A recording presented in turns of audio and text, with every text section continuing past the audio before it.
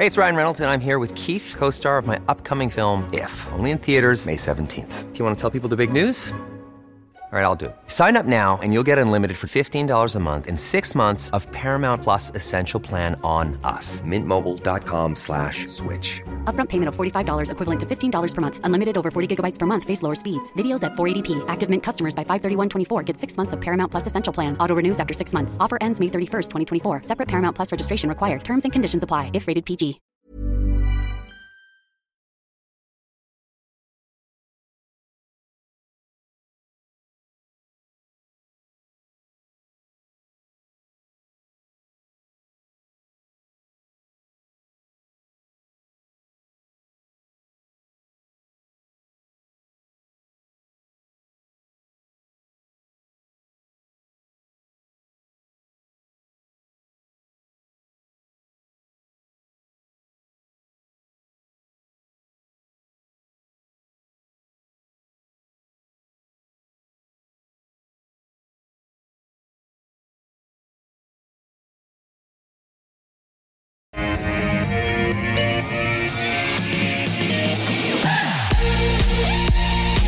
Hello and welcome back to Ausbiz Live from our Barangaroo studios for a Swifty call today. Yes, I know the last 2 weeks have been hurly-burly with earnings season. We've all been stressed, we've all been a bit grumpy.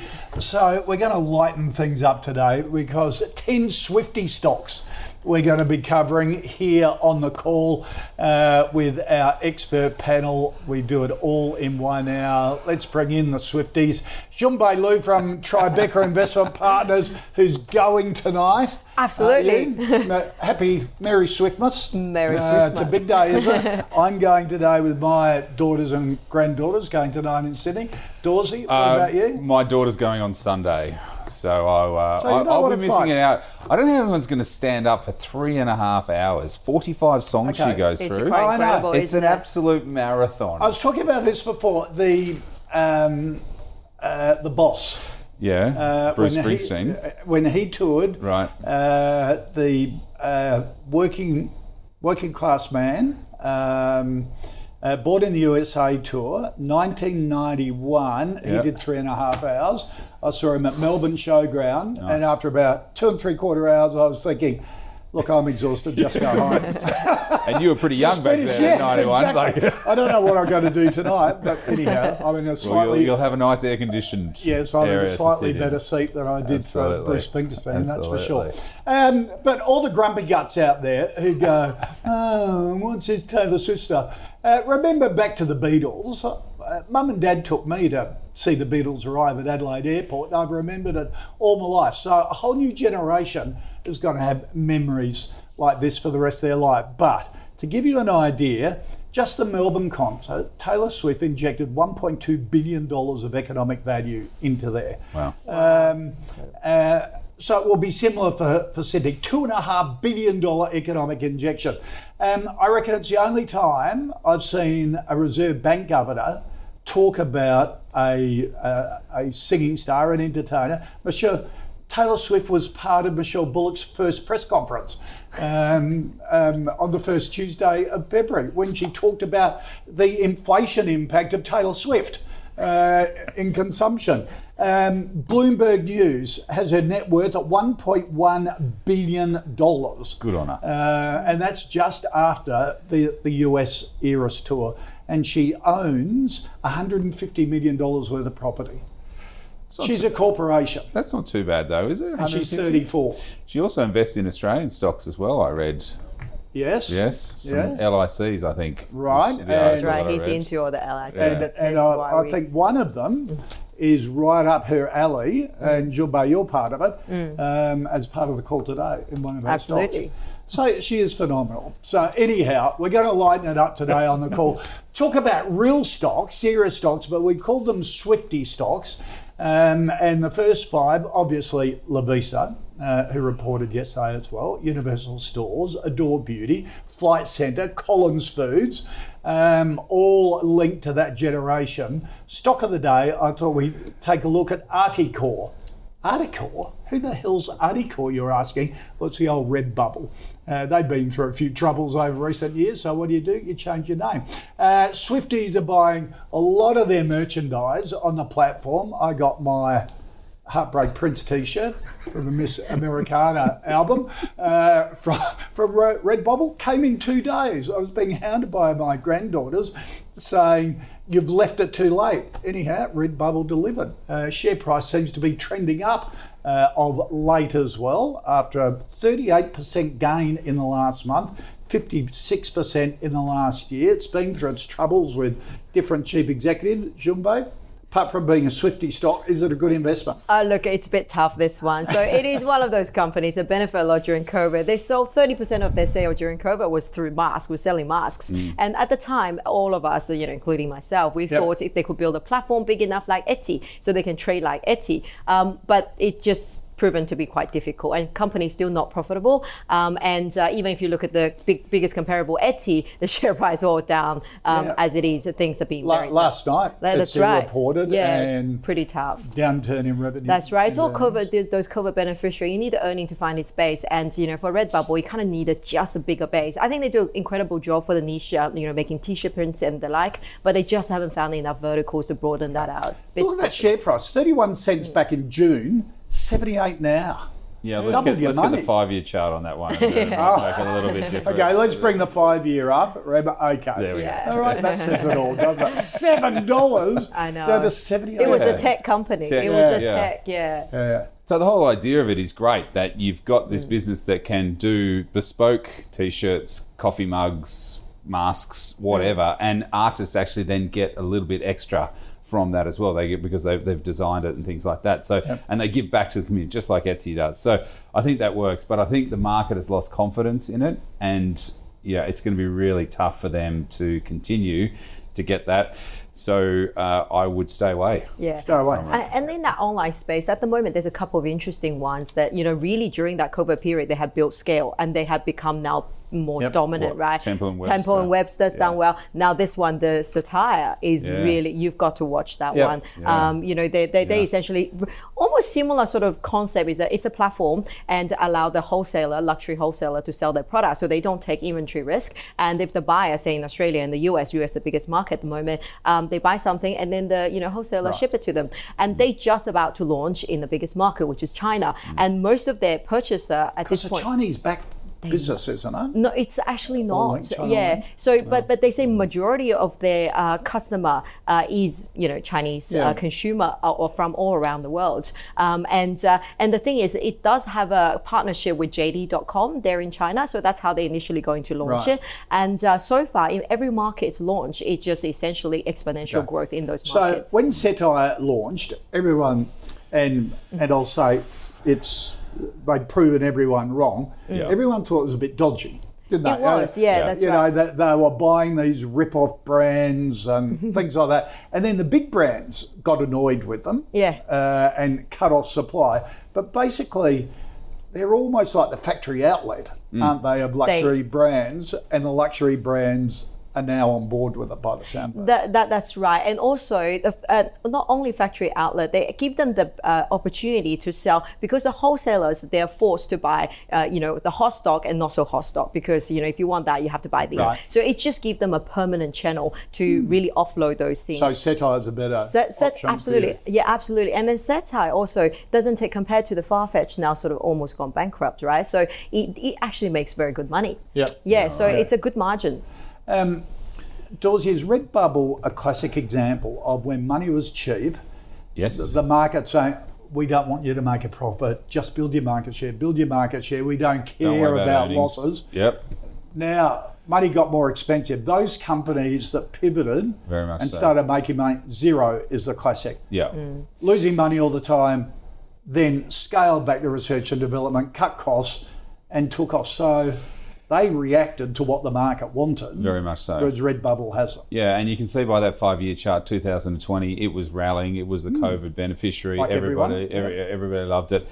And then after that, too hot, too much, and then everything started to come back to a base. And now here, I think markets lost confidence in it, and that's a really big thing. The confidence needs to come back, and that's going to take a long time. So it's a tough one there. And they've gone through a series of chief executives, and the founder has come back, Martin, in sort of plug the gap until the next chief executive comes. Then when they went, he comes and plugs the gap, and they try and find a new one. Like Blackmores, wasn't that guy? The founder used to come back and Marcus. Marcus. He came back and sort of steadied the ship, and then that's right. everything was okay. Then left and had to come back again and things like that. All right, too hard.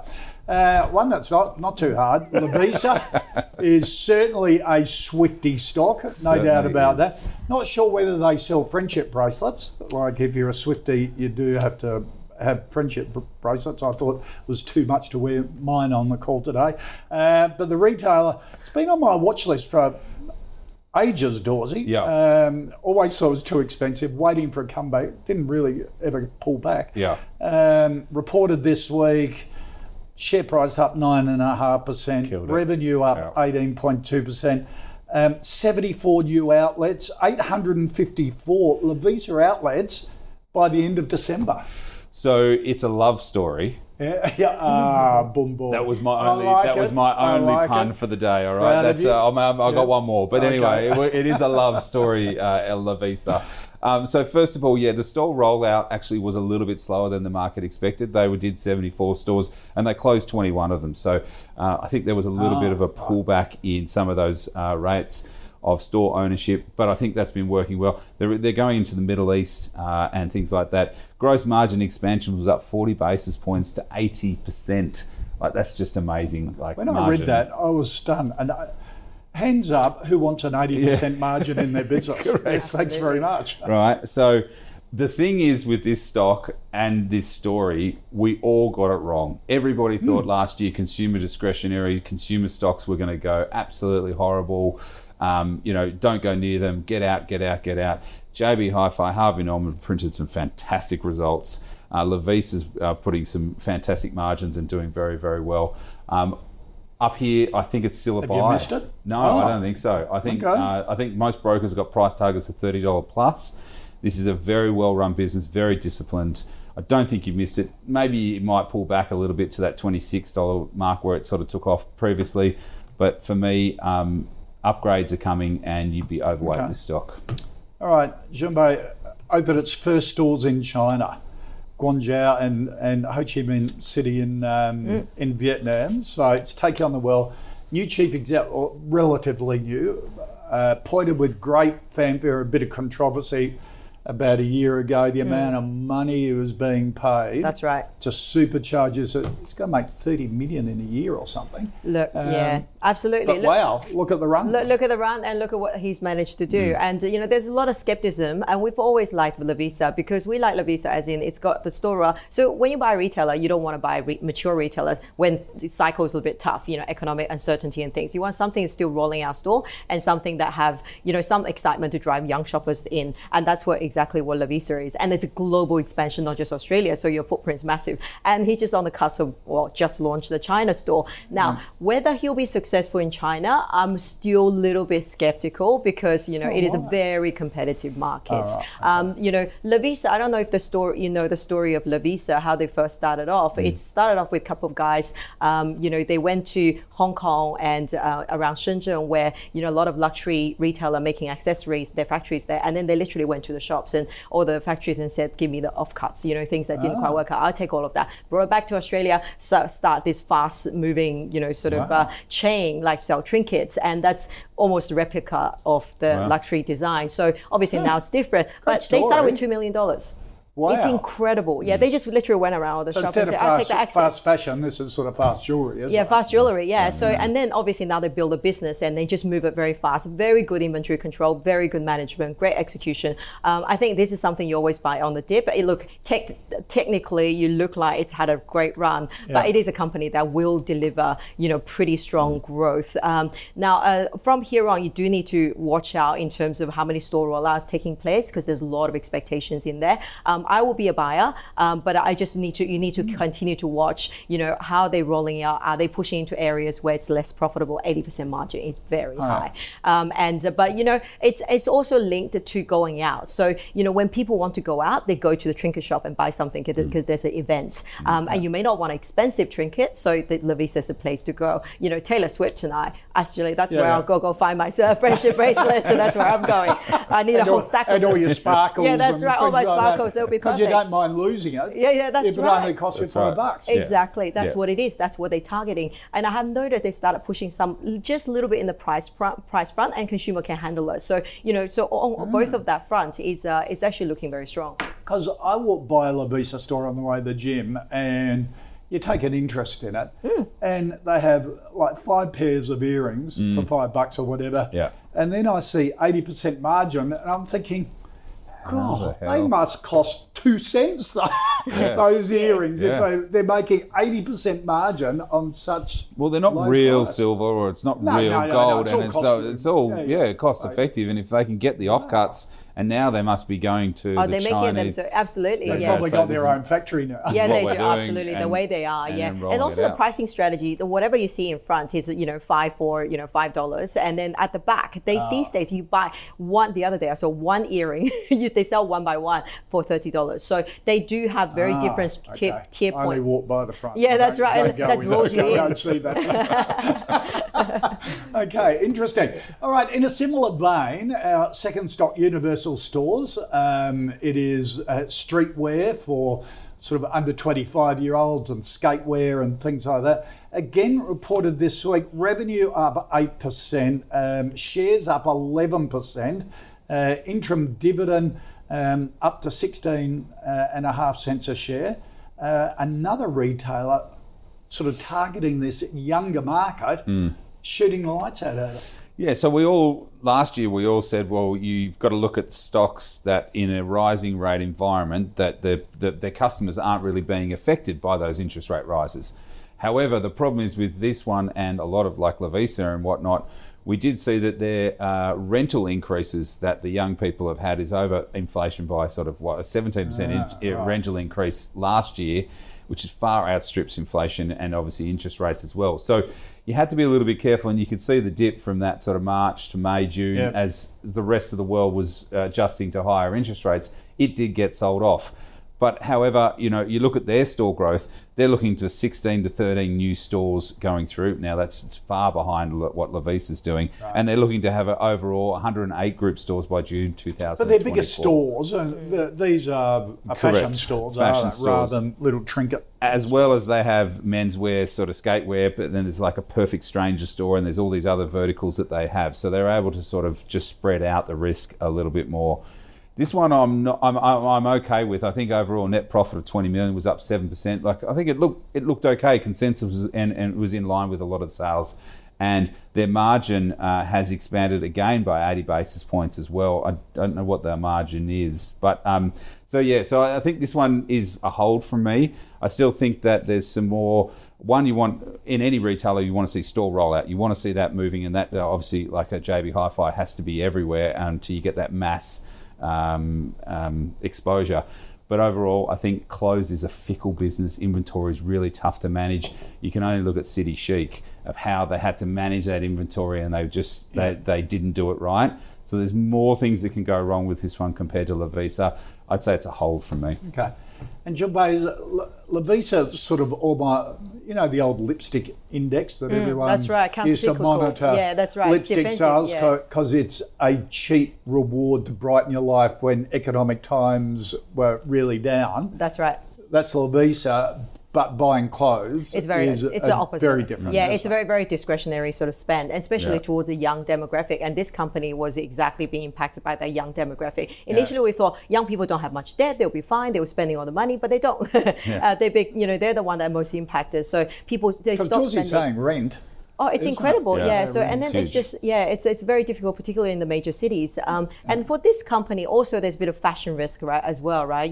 Whether you get the trend right, not get the trend right. So it's much harder business in the apparel space. I do like this company because of the store rollout, and that's why, we participated in IPO many years ago. It did well, but then I just just, for the near term, it does feel a little bit tough because of consumer. I think overall retail as a sector, next 6 months, they will continue to do quite well, but the earning might be a little bit softer because we've got the tax cut coming. It's massive. And migrants. And migrants, yeah. More customers. But that's why you want to go into the right retailer. JB Hi-Fi is the best place to expose, right? Agreed. Maybe Harvey Norman, but it's just an older style, and you want to be the leader. Consumer electronics, every immigrant comes through, they will have to buy TV, buy all of that, right? Yep. So these retailers, you want to be there because discretionary is coming through. But for clothing, look, it might be a little bit slower to recover, to drive. But I think net retail space over the next 6 to 12 months looks pretty good. This company actually, for me, are probably sitting in that hole just because I think that youth sort of discretionary spend will be even tougher in the next 6 months. So clothing, be careful of. Kathmandu, I suppose, is a classic example. How many ways can you sell a puffer jacket? But this last trading update this week, they said, well, conditions weren't right over summer, and I'm thinking, you're a puffer, exactly. You're a to puffer winter. jacket group. What the hell does summer mean? Absolutely. They do own Surfwear now. Surf dive. That's right. Yeah, they do. All right. Okay, our third Swifty stock we're going to have a look at, of course, we've got to include Adore Beauty in there, Jun-Bei. Founded in the year 2000, 260 beauty stores around Australia, listed in 2020. Look,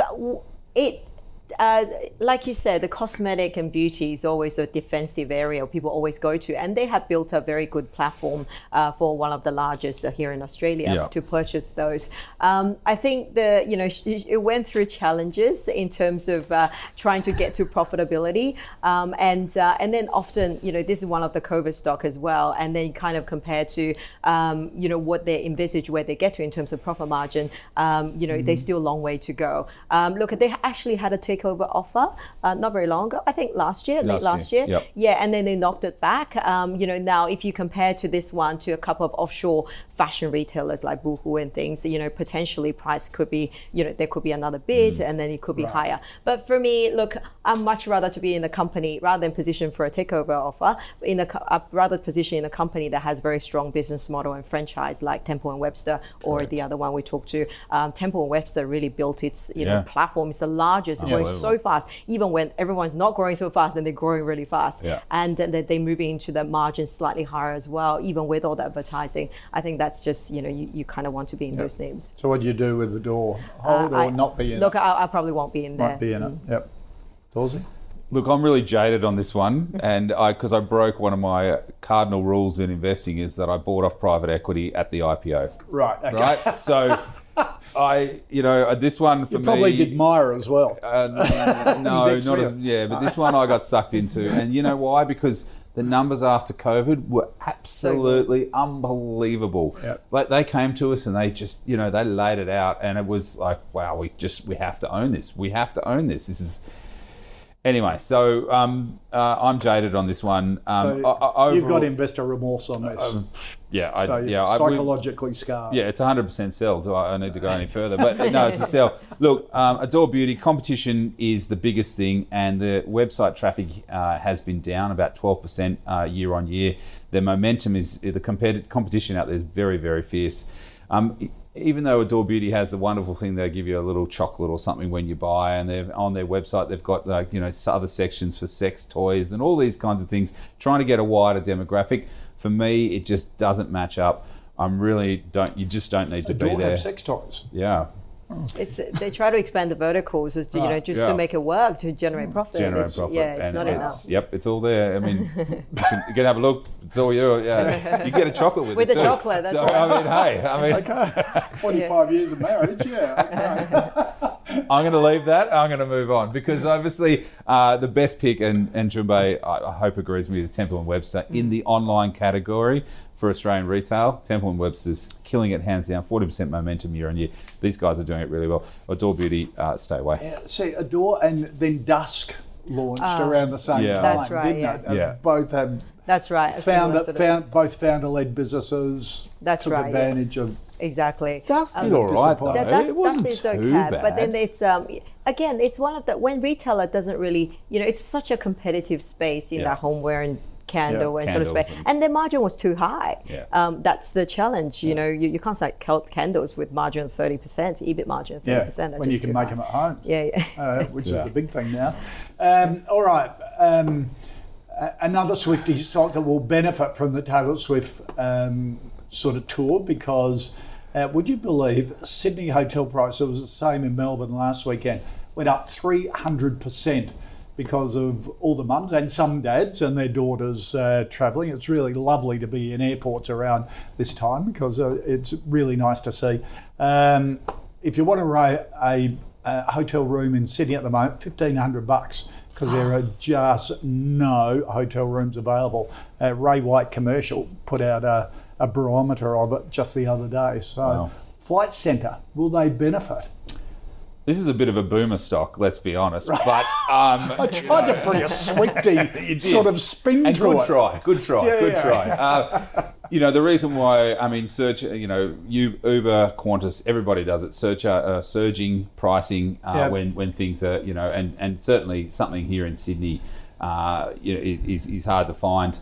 I think overall, Flight Centre is going to do well, but the only reason why it's so expensive is because Taylor's only in Melbourne and Sydney. Right. So you've got all of the New Zealand people that couldn't get anything going on, and then you've got the rest of Australia all coming in for these 4 shows that are happening in Sydney. So look, I think overall, Flight Centre potentially might do okay, but I always remind investors, remember that $20 is $40 when COVID hit. Yes.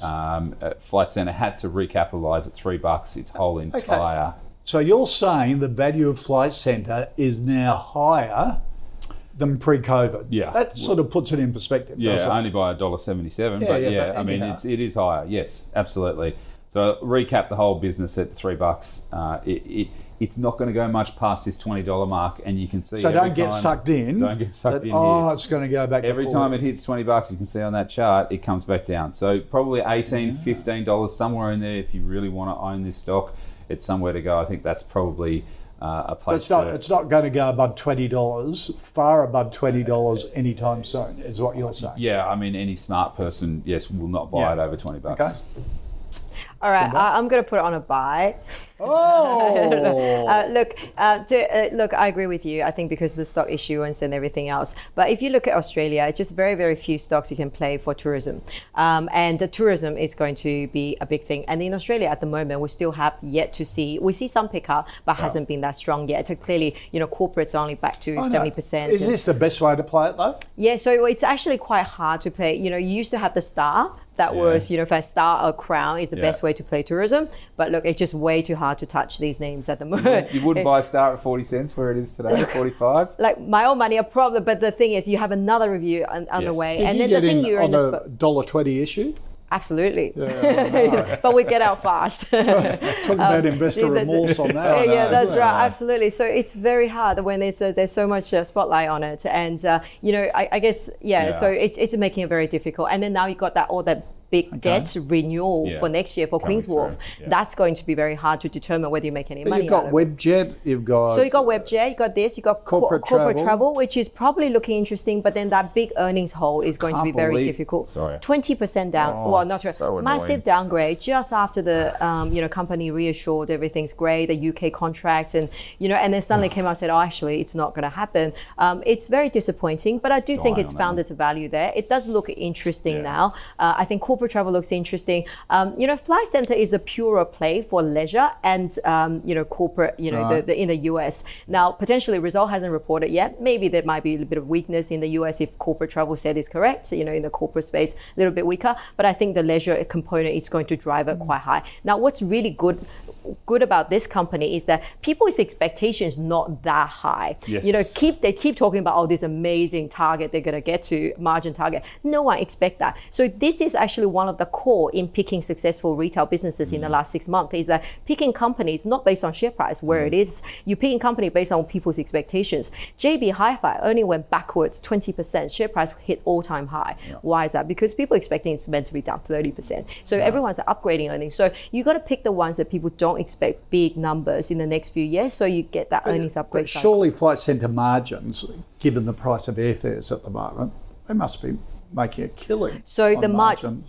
so the margin is so they get a lot of rebate, right, from the airlines previously, and then the rebate was cancelled, so Qantas was pulling rebates and no one wanted to pay them because the airline was getting so much demand, they don't really need to pay the agents so much, right? But now the rebate is coming back because the people are discounting airlines, so they actually getting more rebates. So the get to the final big margin target is actually relying on some of those things does come through. So it is actually interesting, it's not going to fly away from here, but I do think that it's a good play, to play. And Chinese consumers coming back, they're traveling. You see their travel numbers is a pre-COVID level now. So I think it's a nice way to play that. So you're saying Flight Centre's a buy and you're picking travel? I'm picking travel, So, I think this Webjet. Is your stock. So Flight Centre and Webjet, I definitely like both of them. Okay. Webjet's more global, and it's in that hotel space. Might get a bit disrupted with the current conflict, but Webjet is a more global play, whereas Flight Centre, I think it's more. So a buy on Flight Centre. Okay. You need a good lie down. No, I'm staying with my sell on it. Okay. Absolutely. I don't like it, and I think it's overpriced here. You need some therapy from Jumbo, I reckon, to get you over the line. I'd take that. I'd take that any day. All right. All right, our pit stock, of course, Jumbo, Collins Foods, tacos,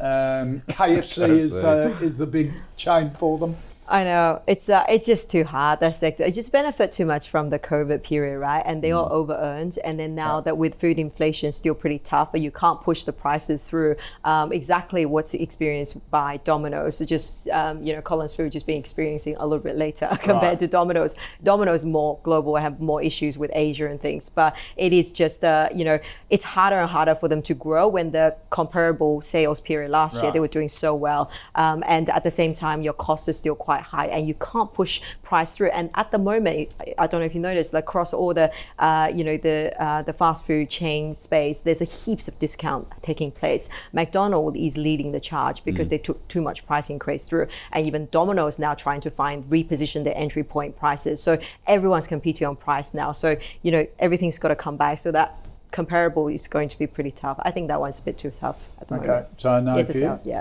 Yeah, so it's interesting because you can feed a family at McDonald's for probably about $40 now, which is still, I think, pretty high for doing that. KFC is probably about $37.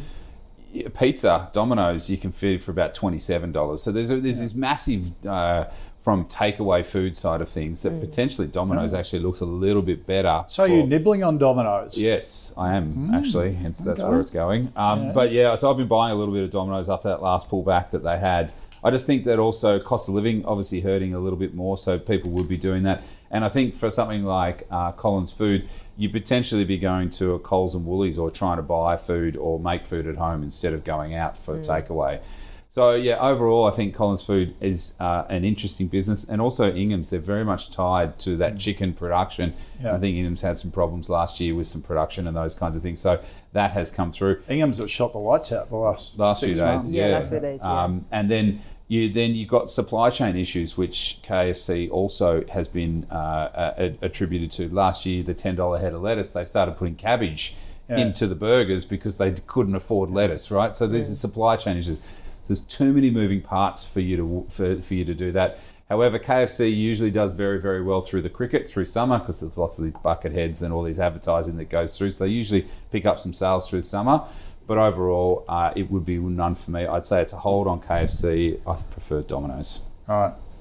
Were you impressed by the Domino's result? Yeah, I was not impressed, but I do think it's probably found the bottom here. Yeah. If you're willing to look through the next 6 months, and Japan's showing, pretty good recovery. Still early. And then Europe, it's going to be slow. But Australia is not too bad because they worked out, it's a business that you kind of test to see what price works. 50% of every pizza. 50% of all pizzas sold in Australia are a Domino's pizza. I think it's just incredible, right? So, and then the franchise profitability is not too bad here in Australia. It's getting better. And then, so it's just volume. And I think it's trending the right way. If the investor can look past the next 6 months, I think it actually looks pretty attractive. The debt, just remember the debt is still high, but they got a covenant sort of relief. So they're kind of okay for the time being.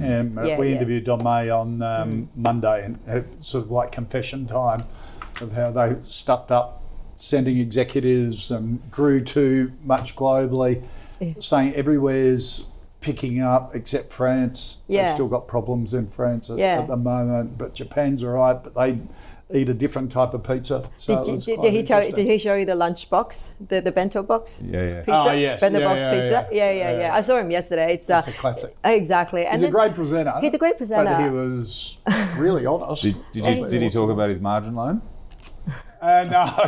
Anyway, we'll leave that right, one. don't bring that up. All right, let's recap the first 5 of our Swifty stocks, including the stock of the day. Redbubble, or now it's called, what is it, Articore. Yeah. I know from both Junbei and Adam. Junbei, like satire, in if you want a similar but different, same but different stock. Lovisa, a buy from both. Eva, at these record highs. Universal, a hold from both.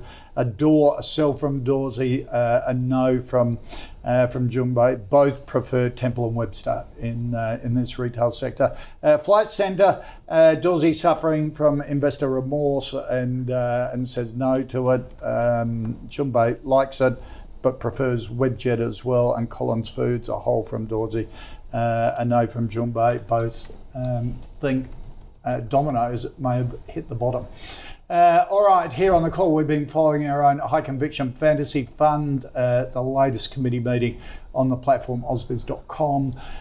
In February, Challenger was sold, Santos added to the portfolio, weightings of CSL and Macquarie were trimmed and added to AUB and Karoon, and the fund up almost 25%. This half hour, Scentre Group, SmartPay, Kelsian. Why Kelsian? You will find out. Why is that a Swifty stock? A2B and Future Generation Australia. All right, Junbei, Scentre Group reported earlier this week, the Australian Westfield shopping centres. Look, I have it in the portfolio. It's a hold, but it's not very exciting. The retail environment is actually, like we all have seen with the retail sector, hold up pretty well, and it shows for this company as well. What's more important is that their releasing rate. So when the store becomes empty, they lease it to someone else. That gap has become positive. So that means the rent is on the way up. They're showing a good trend. So that's all going right. It's got a lot of debt, but look, if the I think the interest rate outlook is that it's peaked, and then further down the track maybe a cut. So for Scentre Group, it kind of looked just in that good value, okay space. Price looks all right. It looks all right. It's good. It's defensive. Pay a bit of sort of mid-single digit sort of dividend yield. I think it's okay, but I much prefer to sit in the future-facing sort of growth property trust, which is Goodman Group. You want to be in data center. You got to be in data center. Haven't we done well over the last year? Absolutely. Everybody said, what's that property trust? Don't worry about it. Just buy Goodman Group. Just buy Goodman Group. Don't worry about anything else. Goodman Group. Yeah. Nobody listened to it. Well, hopefully people listen to it. My nephew's wedding over summer. One of his groomsmen works for Goodman Group, and I was chatting to him after a few beers, saying, "What's the culture like? How does it operate?" This young bloke, I call him a kid, but he's sort of early 30s. He gets to sit next to Greg Goodman every so often because it's open plan, and Greg Goodman sits with the team. It's not a very big office. He just raved about the experience and what he was learning there. Okay. And I thought, that's a mark of a really good organisation, isn't it? They're very entrepreneurial. And just a quick question to pick your brains as a fund manager. You say Scentre Group's a bit boring, but you have it in the portfolio. How many boring stocks like this would you have in a portfolio? Number one, how many stocks in the portfolio? Look, because I play long short, so I hold about 70 stocks or so. Yeah, so there's, say 50 How many long. would be sort of boring foundations? But you're not shorting at the moment. I am shorting. I make lots of money from shorting. Okay. So boring stocks that you're not shorting. Boring stocks that provide a foundation. Yeah, because you always need to. Things like Bramble, you've got to have this. Maybe you trim a little bit, take a bit of profit, so but what it's percentage defensive. of the portfolio? I would say about 20% of portfolio will be defensive. You have your, say, insurers, you have your QBE there, you have because you have to have them. When things go wrong, these are the hedge. So your whole portfolio doesn't just drop like anything. And then so it's almost like you got to have a bit of a spicy stock. They're expensive, your Temple and Webster and the like, but they're not probably 10-15% of portfolio because they move by big ways. So it's enough to give you that growth. And then you kind of have everything else in between, a bit of cyclical, China exposure. You have, your growth, structural growth allocation. So you have these in the portfolio. It was a bit like playing Supercoach. You know, you have your boring premiums that just deliver every year, and then you have your cash cows as a small percentage. Yeah. Okay. It's a total return. And then the big ones that just spike up and exactly. keep the performance going. All right, Centre Group? Yeah, look, it's a hold for me as well. I don't think there's too much that you can sort of say about it. It does, I mean, you go through Pitt Street, there is a lot of foot traffic still going through those stores. As you go up... I did ask about that. I interviewed the boss. Yeah. On Monday as well, because they used to audit foot traffic. Yeah. They don't anymore. Oh, really? No. Or maybe they don't. Maybe they don't tell you. How do you come up with that? And also, they're getting out of their online business, which I thought was strange. This is really interesting. Yeah, because he was saying he's going the membership model. Yeah, that's right. Because the loyalty, everyone's focusing on that because that drives much higher return. Yeah. What's interesting, if you look at the share price of most, majority of the online businesses, and compared to the brick and mortar business like JB Hi-Fi and everything, most of the online businesses have hit, half of their price compared to COVID time, and then the brick and mortar business are now all hitting all-time high. Wow. Don't you think it's quite incredible? You look at JB Hi-Fi, look at all of that, because consumer, we're all calling a structural change at the time, right? Like no one going back to shop, no one do this. And then as they come out of the thing, we do omni-channel, and then now kind of people still like walk around the shops and then do a little bit of online.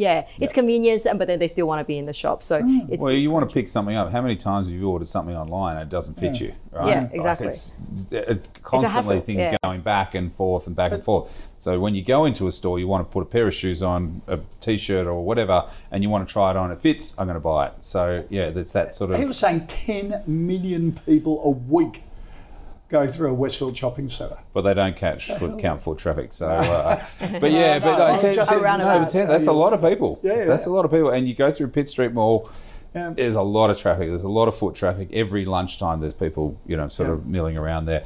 Some of the stores, I think that the change that they're going to have is they went for this real high-end stores. You walk past and there's nobody in these stores. But I think they'll change that mix a little bit to get those other people in, and the whole Premier Investments and Smiggle and all those kinds of things, they bring in those people and you go from there. So it's a hold for me. Hold for me. All right, next Swifty stock. These things will be getting a absolute battering at the moment. EFTPOS Systems, Smart Pay, the electronic funds transfer group, the Taylor Swift merchandise store opened on Wednesday at Homebush. This is 2 days before the first concert. Got 50,000 people there lining up on the first day. There was no concert. Yeah, it's unbelievable. As well as then most concerts these days, or some bars these days, are no cash. So it's all tap. When's the last time you had cash in your pocket?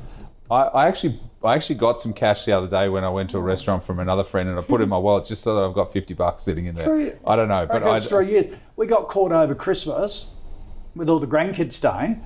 One of my grandsons lost a tooth.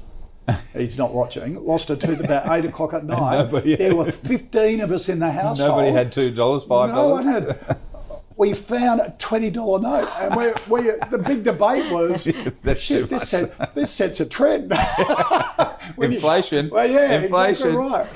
So put a little IOU there. But. So I think SmartPay is an interesting business, as well as Tyro. They've had problems with the machines. They've had problems with, and Tyro have obviously had a takeover and those kinds of things. SmartPay is a New Zealand business moving in through. They've reduced a lot of their average revenue per user, so that has come down a bit. And given, I guess, the economic climate and sort of the spend that goes through, I think it's interesting. What I get annoyed with is every time I tap now, there's always this little extra 2, 5 cents, 20 cents being put onto it. And my wife taps way too many times, and I can just see the amount of money that is going outside, that is going to the banks or going to, Smart. I think SmartPay's come out and said that they don't charge any fees, so I think that's their sort of big draw card. But yeah, that extra, where do all the 1 cents go in the world? I think this is a real big problem that the banks are going to have to work on, and it'll come down. For me, SmartPay is very liquid, doesn't do a lot of trading, so it is quite difficult to get yourself set. For me, it would be a hold if you have it.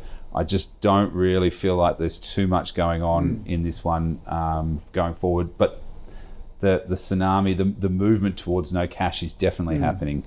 But so for me, it's a hold. And you would think the banks would have to get into this at some stage, wouldn't it? So they did the bid for Tyro. Yeah, they tried to do it with Tyro and then do all of that. And, absolutely. But why aren't they doing it? It is an area where, there is some regulatory oversight at the moment. Now they're looking at how much they charge in terms of per terminal. And when you think about a terminal itself is not that much, it's commoditized. It's hardware. It's hardware, it's commoditized. And then you sign up those people and they lock in with you for some time, then they move to the next thing, the tower, because it's cheaper. Yeah. So these guys is actually they don't charge as much as the other guys. So they actually thinking coming to Australia, they can win quite a lot of share. But I think just because now even the regulators looking at the fees that everyone charges, so it just make that environment a little bit harder. I think everything going cashless, I'm just not sure if this is the best way to do it. And also I think there's share registry is a little bit different as well. So it's very concentrated by people who previously purchased this stock. And then because it's so illiquid, they can't sell it. So every time when the share price does well, you have a block come through. Okay. So I think this is something that will always play in the background. So you avoid it? I avoid it, yeah. Okay. All right, next stock, Kelsian. Why Kelsian? Because it's into public transport. They run all the buses out to Western Sydney. And also, I know there's Swifty stocks. We just sort of try to build a link to it. I'm wearing pink today for her. Yeah, okay. So, all right, got that. So. They're in all capital cities, so they've probably provided the Melbourne ones. The most people would have got a tram or a train to the MCG. But also, more importantly, tourist Captain Cook cruises they own. Also, lots of bus tours, package holidays. So really another tourism stock, isn't it? Yeah, that's right. Actually, previously I said there's not many good ways. This is actually a tourism stock. And it is the largest here in Australia. And they do rail, they do ferry, they do buses. And now they expanded into the US. Seems to be going well, the acquisition. And, that's a huge market over there. They recently missed a couple of contracts in the UK, but then they're waiting for the contract in Singapore potentially. So it is a global business. I think it's a good business. It is not expensive. It has gone through a bit of challenges because bus drivers were hard to find. They couldn't find enough people, and then the cost was going higher. And then they have to fulfill those contracts. And recently they have won a couple of big contracts, so they do need to spend something like $120 million, over the next little while because they need to build all these capability and networks. So I like this company. It's a long-term buy, but it just in the short term, you may struggle a little bit because it's come capex, and the driver you need that labor sort of movement mobility to improve and then costs to come down a little bit. Okay, so buy over long term. Yeah. Margins get impacted by fuel prices as well. There's a fair few things that are sort of moving parts with this business. I think they do the King Island ferry as well. There's lots of these sort of smaller ferries Kangaroo Island and all those kinds of things. So, I think they've pretty much got the Australian market pretty much sewn up, hence why they're moving to the US or wanting to move away to sort of get more revenue growth. For me, it doesn't excite me that much. I don't think you need to be there. It's done nothing pretty much in the last sort of 5 years or so. So as a defensive, probably pays I don't know what the dividend yield is, but it's probably okay. For me, there's more exciting stocks out there. I'd say it's a hold. Okay, all right.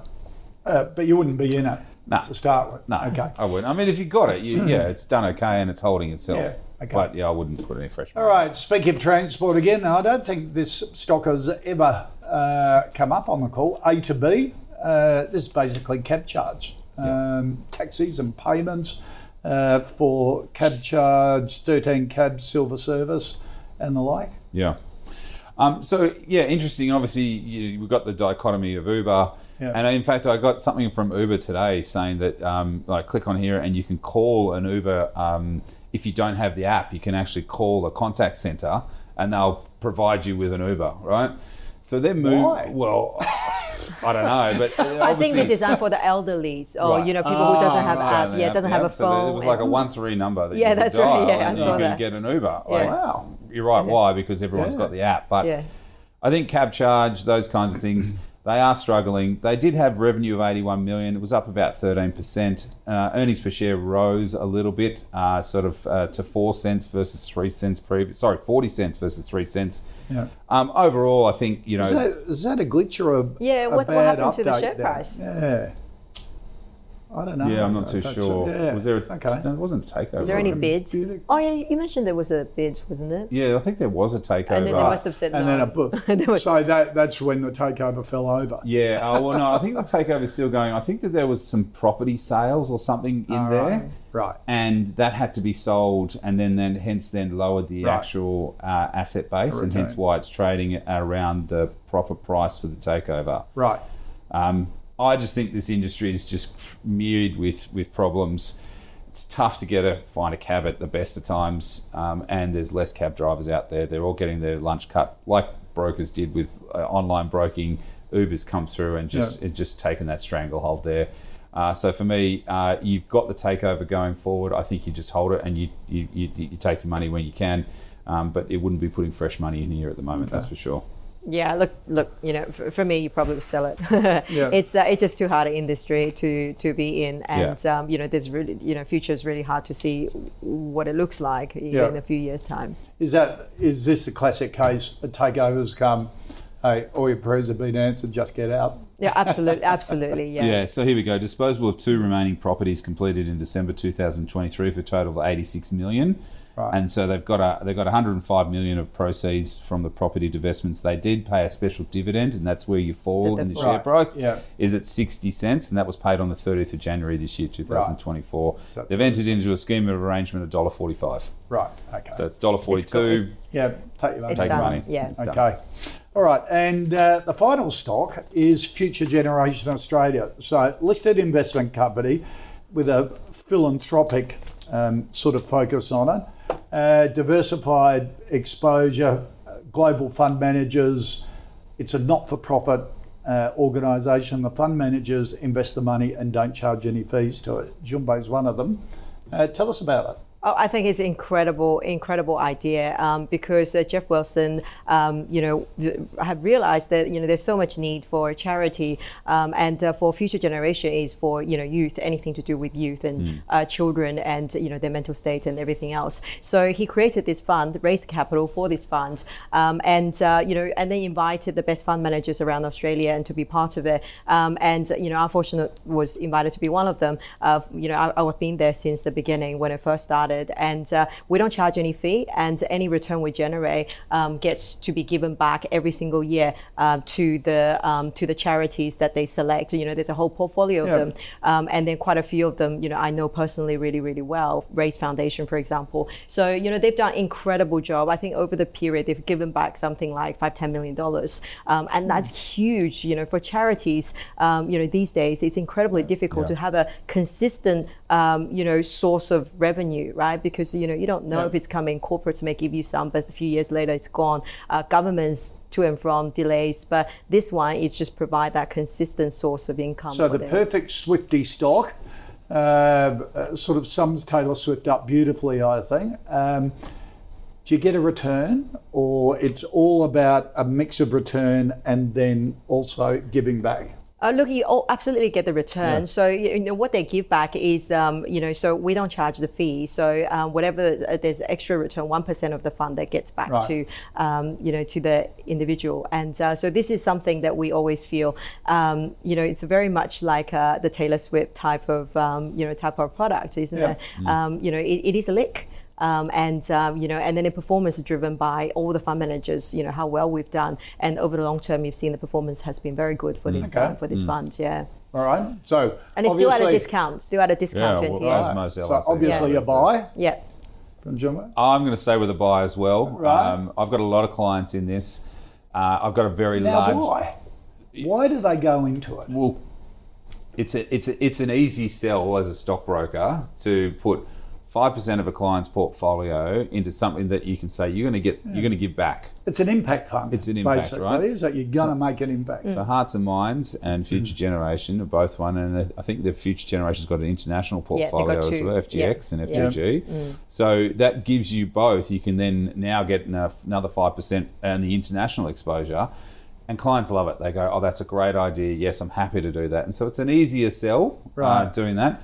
But I also do have a couple of large financial planning clients that have got in every one of their portfolios. And because they do so much, they actually get to choose their own charity. So the financial planning firm said, I'm going to choose this charity, and then all that money goes to that. And so it's a great selling point for the financial planning group to say that they're doing something more for the community as well. Right. So it sort of ticks all the boxes. It just, the performance just obviously, it needs to be there, and it's done well. But it is a nice feel good, and we need more feel good stories. So this is like in our market, like an ESG. Everyone thinks environmental gambling or is your ESG filter.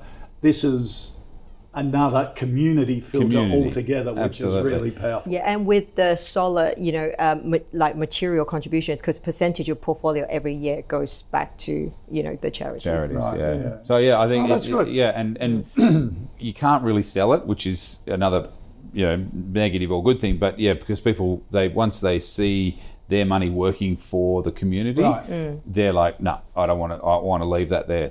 So it's really sticky money. Absolutely. There. Perfect. All right, let's do our final 5 Swifty stocks for this special edition of the call. Scentre Group, a hold from both Dorsey and Junbei, but in that REIT space, you can't go by Goodman. Everyone's a big fan of that. SmartPay, a hold from Dorsey, no from Junbei. Kelsian, a hold from Dorsey, long-term buy from Junbei. A2B, a sell from Junbei, hold from Adam, and Future Generation, a buy from both. Junbei, Luke from Tribeca, enjoy the show tonight. Well, indeed, you too. Do you have a favourite album? All of them. Well, you're going to get 45 songs. Yeah, that's right. And I will be hearing every one of them. I still don't think you can go by the original 1989. By far the best album. There you go. Folklore was a bit mamby-pamby. I thought a bit soft. But. Look, what I respect about Taylor Swift is that Prince tried to do this years ago, was to try and get away from the record executives, and he changed his name, right? Yep. And he became the symbol. It was the end of Prince, right? Yeah. Because he couldn't really, nobody really wanted to know the symbol. Taylor Swift's gone out and gone her own way, and she's re-recorded these albums, and she doesn't have to change her name, and she's getting all the royalties. I know, it was very smart. So much respect, because she has beaten the record industry at their own game. Yep. And I think that underlines exactly what she's about. There was one particular manager, wasn't it? Yep. So, it's a great story. Absolutely. Thank you both. Have a great weekend. If you've got any stocks you'd like us to cover here on the call, send them in. Go to ausbiz.co/callpicks or tweet us on X, of course, using the @AusbizTV handle. See you next week for another edition of the call, same time.